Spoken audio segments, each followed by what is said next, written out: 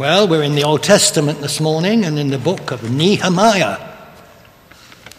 Nehemiah was a Jew and had gone away with the many others to Persian lands at that time.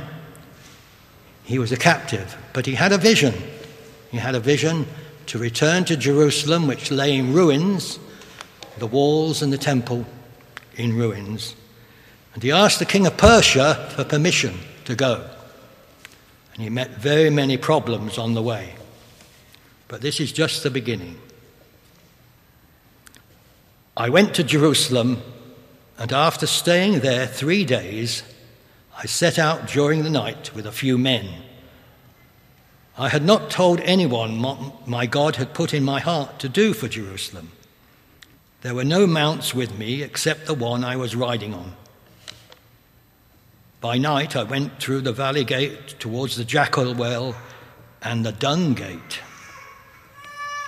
examining the walls of Jerusalem, which had been broken down, and its gates, which had been destroyed by fire. Finally, I turned back and re-entered through the valley gate. The officials did not know where I had gone or what I was doing, because as yet I had said nothing to the Jews or the priests or nobles or officials or any others who would be doing the work. This is the word of the Lord.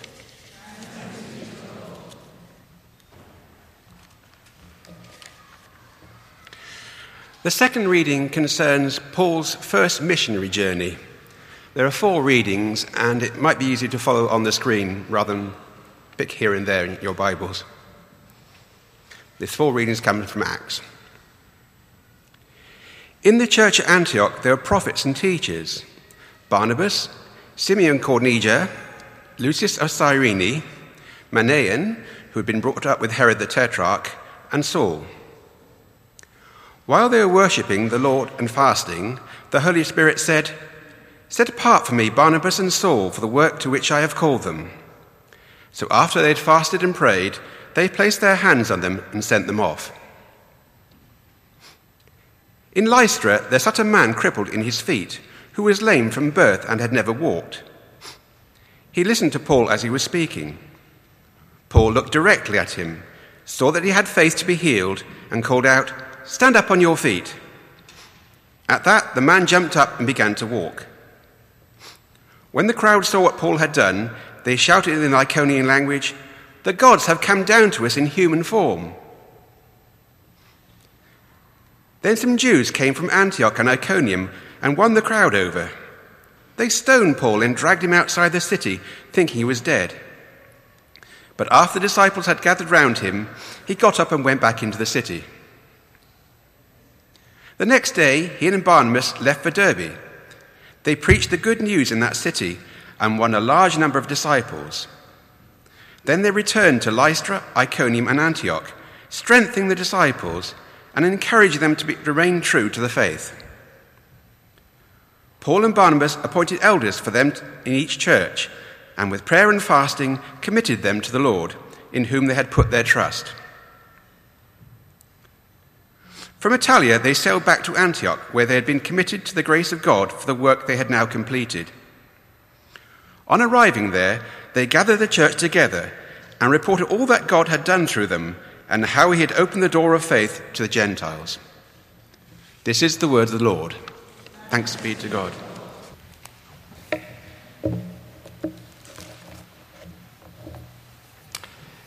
Shall we pray?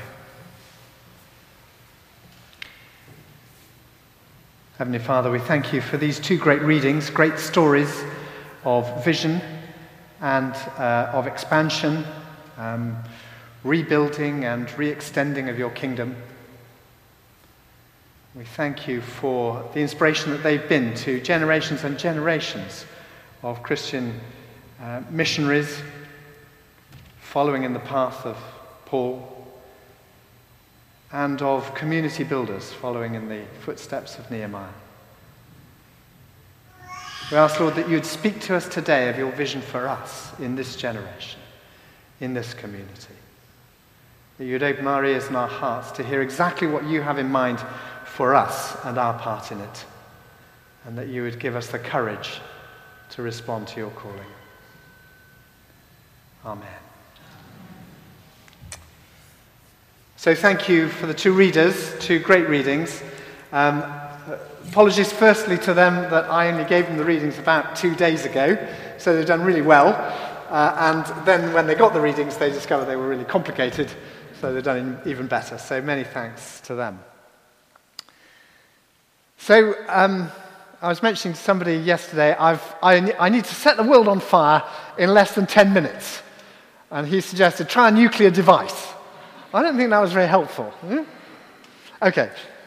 But I've got some fellow feeling with Nehemiah.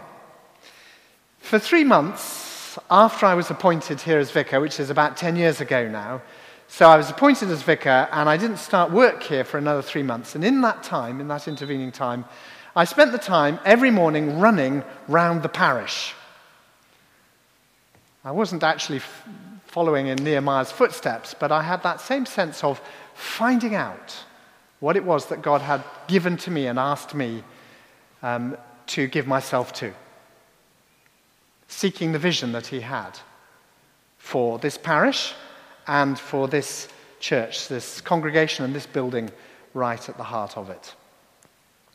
And during those 3 months, pounding the streets, God began to show me a vision for this congregation. And as with Nehemiah, it was very much a vision for rebuilding walls, for consolidating occupation, and for pushing forward with boundaries and influence. Some of that vision has already come into being. You've seen it over the last 10 years, and some of it is still awaiting its day. So let's look back at some of the great things that have happened over this last 10 years. Well, firstly, we've built the wonderful entranceway that you came in through this morning. Still the talk of the diocese, attracting 5 times as many visitors a week as used to be the case when the old entrance behind the bus stop, always locked, was the way in.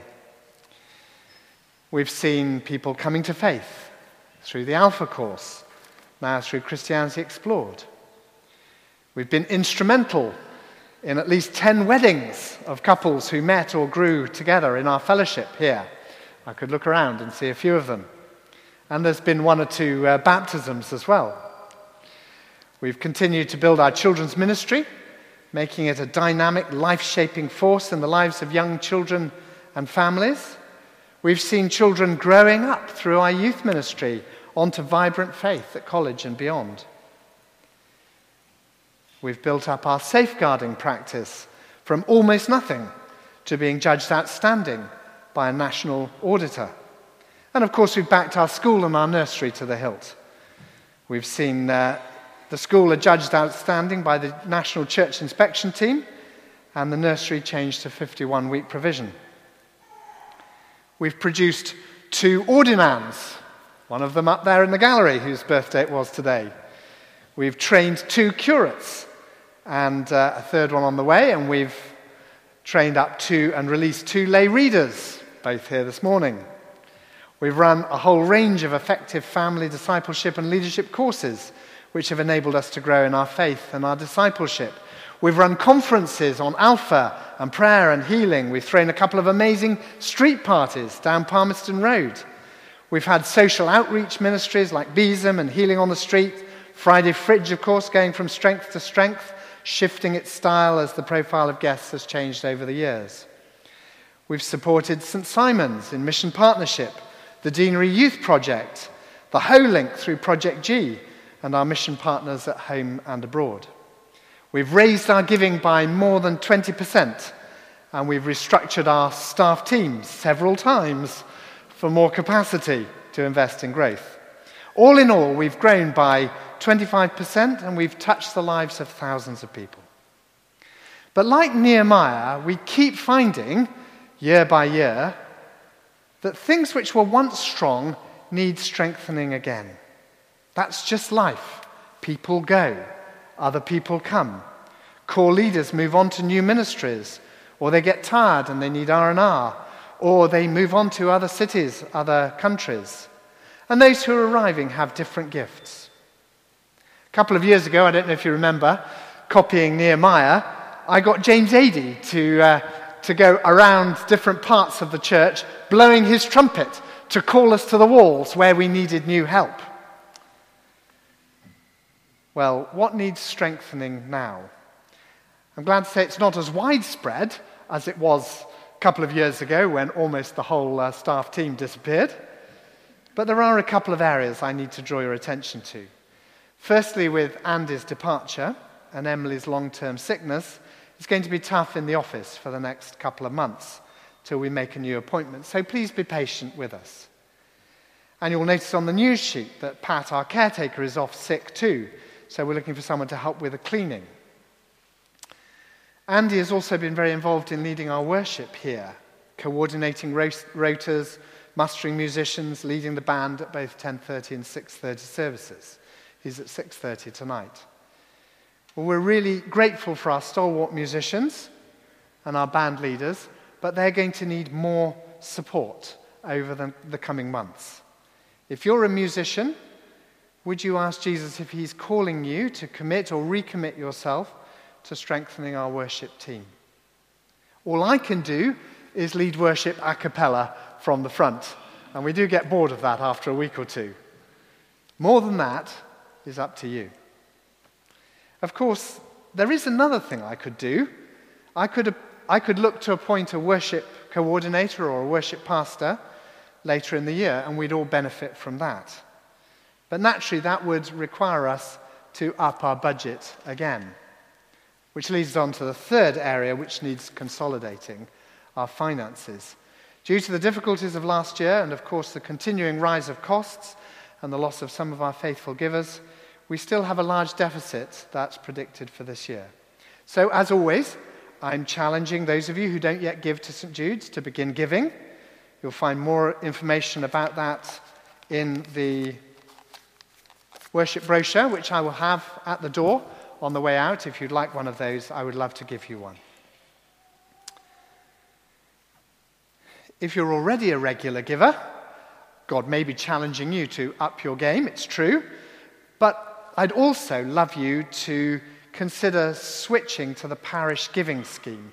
That was a scheme that we introduced at the end of last year. I wasn't here, but you may remember there was a little video clip of me jumping out of a cupboard and telling you that I'm already signed up for the parish giving scheme, and I'd love you to join me in that. If you were able to do that, it would really ease the burden on our finance team, and it would help us to recoup our gift aid. It also has some benefits for you guys. It gives you the option of anonymity, and it's very smooth and easy to use. I purposefully was the first person to try it out, and I found it very simple to join up with and to change and adjust my giving year by year.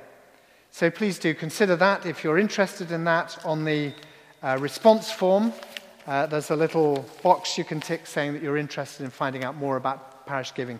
Please do tick that, and we'll get in touch with you.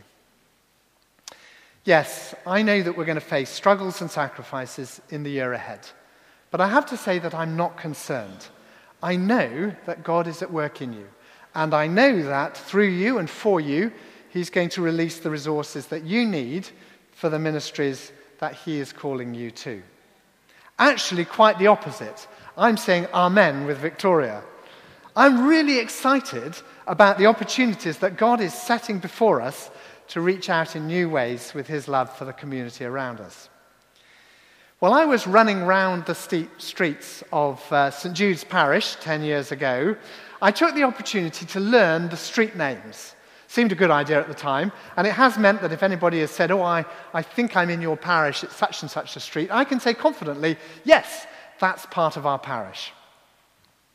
But whenever I saw a street name that was leading out of the parish, I had a sense that God was saying to me, not yet. You don't need to learn those street names yet. Concentrate on your parish for now. But I had a really strong sense inside of me that God was planting a seed of vision, that one day it would be the case that God would be calling St. Jude's congregation to reach out from this parish, to be planting churches and congregations again, which would have responsibility for new parishes, new communities, new streets. I've often used this image. What's the point of an apple tree? And the answer, of course, is to produce apples. And very tasty they are. I love apples. I've always got a few apples in our kitchen. It's one of my favourite snack fruits. But what is the point, other than to be a snack for me, of an apple? What's the point of an apple? It's got seed inside it. The point of an apple tree is the apple. The point of an apple is the apple pip, the seed inside it. And what is the point of the apple seed? To grow new apple trees. So there we have it. The purpose of the apple tree, is to grow apples that produce seeds that grow new apple trees. And exactly the same is true for the church. The purpose of a congregation is to grow new disciples with the seed of the gospel within them so that Jesus can lead them from where they are into new places and plant new congregations through them. Now, our first two vision goals, you remember, are about the roots and the trunk of our tree, about anchoring ourselves deep in God in prayer and worship, and then about growing strong in discipleship. But we need to have a mind, too, to the fruitfulness of the tree that we are. Within 10 years, not of my becoming vicar, but of the planting of this building, this congregation, this parish, this church, 160 years ago. Within 10 years, our first congregation had planted 2 more congregations at St. Peter's and St. Simon's. And they'd not just built a school here for us in Marmion Road then, but they'd also built 2 new schools, one in St. Peter's Parish and one in St. Simon's Parish. Now, I think I've done well in the last 10 years. I've done nothing compared with the first 10 years of fruitfulness of this congregation. But somehow over the decades, the 15 decades that followed, we seem to have kind of lost track of that sense that God's calling on us is to be reaching out all the time outwards and planting new congregations, new possibilities, new witness, new outreach into God's world, into his community. Now, many people, it's true, have gone out from this congregation to other churches, to other cities across the world, taking the gospel with them. But for 150 years, we haven't had the opportunity ourselves as a congregation of reaching out and planting a new congregation. Well, over to our east, just a mile or 2 away, there lies a parish whose congregation has dispersed. It's called St. Margaret's, and it's on Highland Road just by the cemetery. The building is abandoned, and round it is a community largely unchurched. Thousands of people who don't yet know Jesus, his love, his healing, and his salvation live there. And the bishop has given to us the opportunity to plant a new congregation there, to take what we've experienced in this wonderful fellowship and share it with those who haven't yet. To put into action what we've been learning over these years. To take a step further in our vision to see Jesus' love transforming lives from the heart of Southsea. Well, there's more information about that in this brochure as well. If you wanted to be part of that exciting opportunity, adventure, then come and speak with me or with Fran, and we'll talk, or with Jit, and we'll talk with you about the possibilities. Now, you might say, oh, well, that's a young person's job. I'm too old for that. Well, I want to tell you that from the morning congregation, the 9 o'clock congregation, already, I've had one person say, oh, I could come and play the piano. Somebody else said, oh, we would come and join you to do the coffee. So already, people are gathering around this vision. Don't be caught out. Don't feel that it couldn't be you. Just going back to the story of St. Paul's first missionary journey, we heard several really significant things within that story. And the first was that through prayer and fasting, a church, a congregation in Antioch heard God's challenge to release their two best leaders and teachers to go and plant new congregations in the country, the regions beyond them. Now, that must have been a really hard sacrifice. You know, they had two people who were leading and teaching them who would go on to be foundational and formational for the church across the Middle East. They were there. They were recognizable as fantastic leaders. And that congregation, hearing God speak to them, had the courage and the confidence and the sense of self-sacrifice to release them to go on to what God wanted to do with and through them. That must have been a really hard sacrifice for them. And almost certainly they sent the money to go with them. Secondly, that small church planting team, there wasn't 100 people going off together, just a few of them. They faced constant hostility and opposition wherever they went. So it wasn't any easier being the ones who got sent. But thirdly and lastly, there was an incredible fruitfulness from all of that sacrifice. The new congregations in Paphos and Perga and Pisidian Antioch, in Iconium, Lystra and Derbe, saw people received into eternal life, Christ glorified, new congregations planted, leaders appointed, disciples strengthened. And when Paul and Barnabas came back to Antioch, they brought with them the sense of exhilaration and joy for all that they had witnessed. They shared with their sending congregation that joy and excitement of the fruitfulness from the sacrifices that had been made. The church at Antioch took the risk, and they shared in the results. If we too, as a congregation, want to share in the results, the joy, the fruitfulness of what God is doing around the place, we have to be ready to make the sacrifices. We need to be ready for the pain of labor if we want the blessing of new birth. So, Jesus is calling us ever forwards. God invites us to seek him, as we are hearing in our theme verse for this year, to seek him and to find him in worship, in the sacrifices of giving and of releasing, and in the commitments of ministry and church planting. So my question to you is, how is God challenging you? How will you respond? Let's pray.